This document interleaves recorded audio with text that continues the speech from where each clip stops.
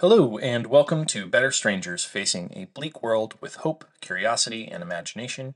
I am the writer and editor, Matt Hirschberger. This is the audio version of the article for Monday, November 6th. It is a book rec, so it's a list of books that I'm recommending people check out on the topic. The title of the article is What Would an Anarchist Revolution Look Like? In books like V for Vendetta, Infinite Detail, and The Dispossessed, anarchists present wildly different visions for how we'll make our way to a better future. So, with no further ado, here is the article. Yesterday, across England, Guy Fawkes was burned in effigy, 418 years after he tried to blow up Parliament as part of the pro-Catholic gunpowder treason. In the 21st century, Fawkes has come to represent something very different from what he did in his life.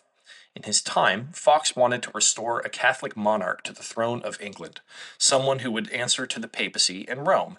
He could not have possibly wanted a more centralized government. But in the 1980s, a comic book's anti-hero named V donned Fawkes' face as a mask, and thanks to the popularity of the comic V for Vendetta and its eventual movie adaptation, Fawkes switched in the collective unconscious from being a notorious papist terrorist to a symbol of the global anarchist movement. While Fawkes, as the guy who tried to blow up Parliament, is undoubtedly a cool symbolic figurehead, his actual historical status as a terrorist in the service of Catholic totalitarianism makes him a weird anarchist symbol. It also doesn't help that the Fawkes mask has been used in a stunningly wide range of protests against Scientology, against Middle East dictatorships, during Occupy, by the anonymous hacktivist group, and by the morons who stormed the U.S. Capitol on January 6th, to name a few. As I've argued elsewhere, anarchist ideas deserve more attention from regular people, but are usually given short shrift in civics lessons. This isn't that surprising. A movement that opposes authority is hardly going to be given a fair defense by the authorities themselves. I myself got a master's degree from one of the world's leading political science institutions and still never once was given a clear definition of what anarchism was. I had to find it out for myself. For a primer on basic anarchist ideas, I've got a TikTok that I did in there with kind of very, very, very basics. And I do have an article kind of talking about anarchist ideas and how they can be useful in a modern context. By the way, if you were listening to this in a podcasting platform like Spotify or iTunes, it should be in the liner notes. If you were listening to this within the text of the article, the link is right there. Anarchists are pretty good at expressing a vision of what the ideal society might look like, but how our current world gets from where it is to where the anarchists think it should be, that's a lot trickier. The anarchist vision of utopia is so wildly different to the world we currently live in that it's hard to imagine anything so alien ever coming into existence. That does not mean, though, that authors haven't tried, and it's worth taking a look at a few of them.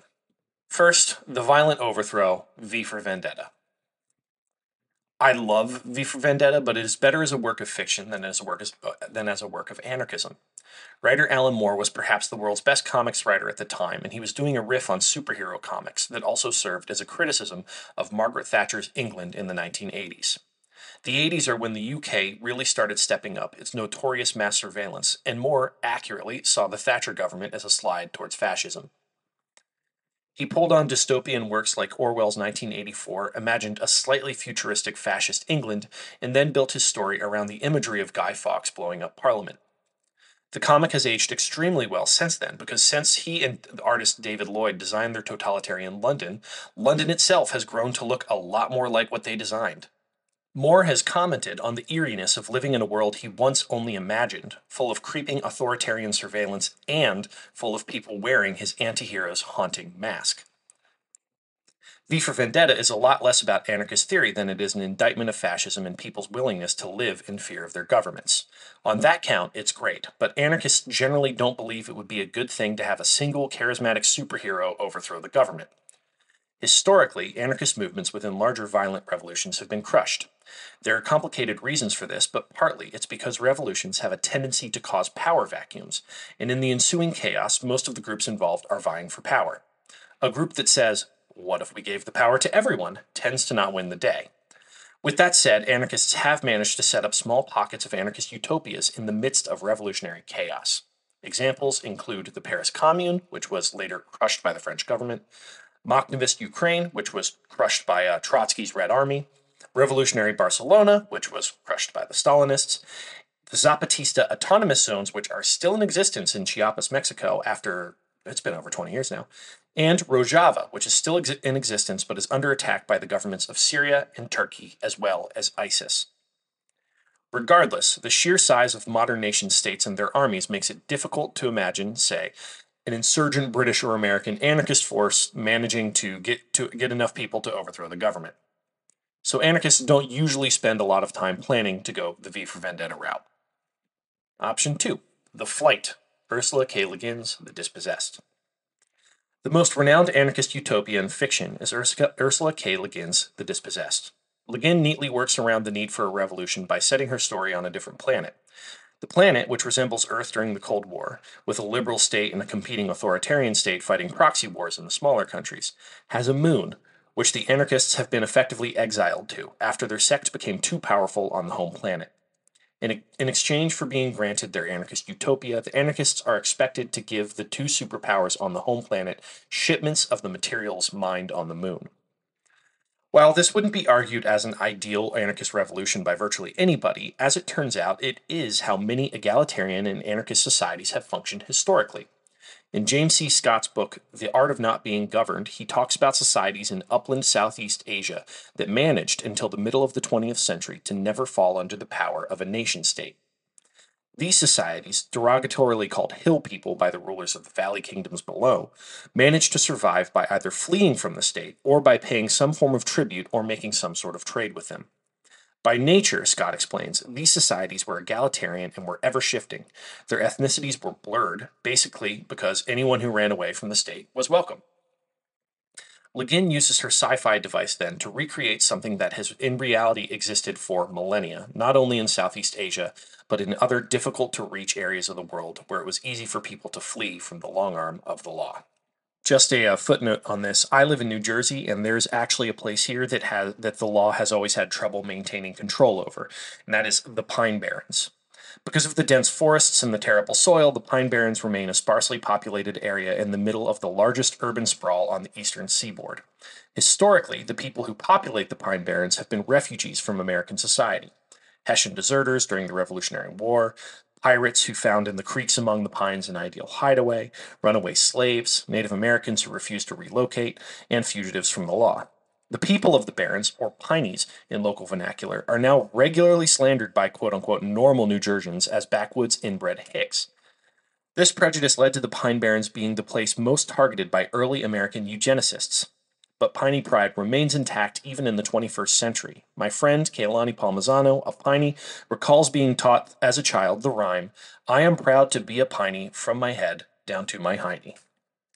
Finally, number 3, Pockets of Freedom in Tim Moggin's Infinite Detail. For around 30 years, anarchists have spent a lot less time plotting overthrows of the government, and instead have focused on building autonomous zones. The concept was first explained by the controversial anarchist writer Hakim Bey, who advocated for temporary autonomous zones, or areas where one could rapidly build a small-scale anarchist society and then dismantle it before the state could swoop in to repress it. The most exciting form this idea took was in the Reclaim the Streets movement in Britain, where activists would swoop in and throw spontaneous street parties in public roads.